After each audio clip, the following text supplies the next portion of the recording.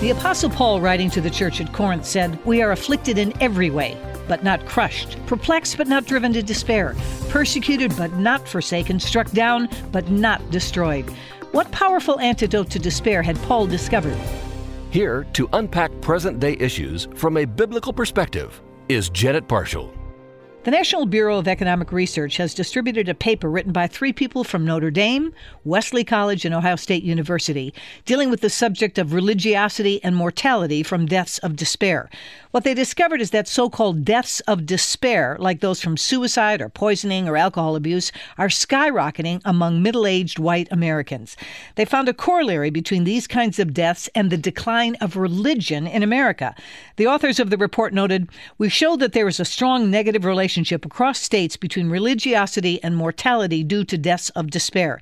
We further find that states that experienced larger declines in religious participation in the last 15 years of the century saw larger increases in deaths of despair." The researchers took a look at what are called blue laws, those laws that historically prohibited businesses from operating on Sunday mornings. But when the U.S. Supreme Court ruled that those laws were unconstitutional, many states then repealed their blue laws. The researchers noted, "These laws have been shown to be strongly related to religious practice, creating discrete changes in incentives to attend religious services that are plausibly unrelated to the other drivers of religiosity."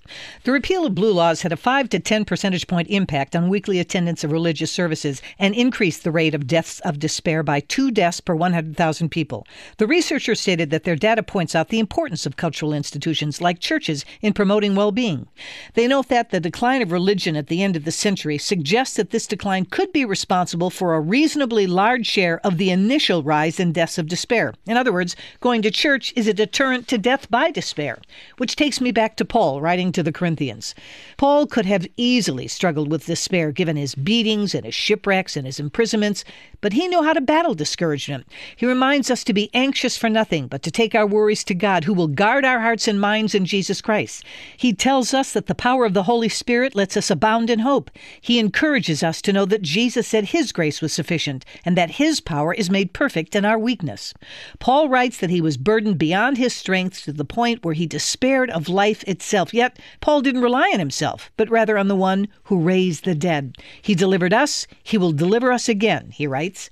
So if you're struggling with despair, remember that the God of all comfort stands at the ready to comfort you with His unfailing love and His tender mercies.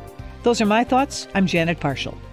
For more information, go to janetparshallcommentary.org or email us at janetparshallcommentary@moody.edu.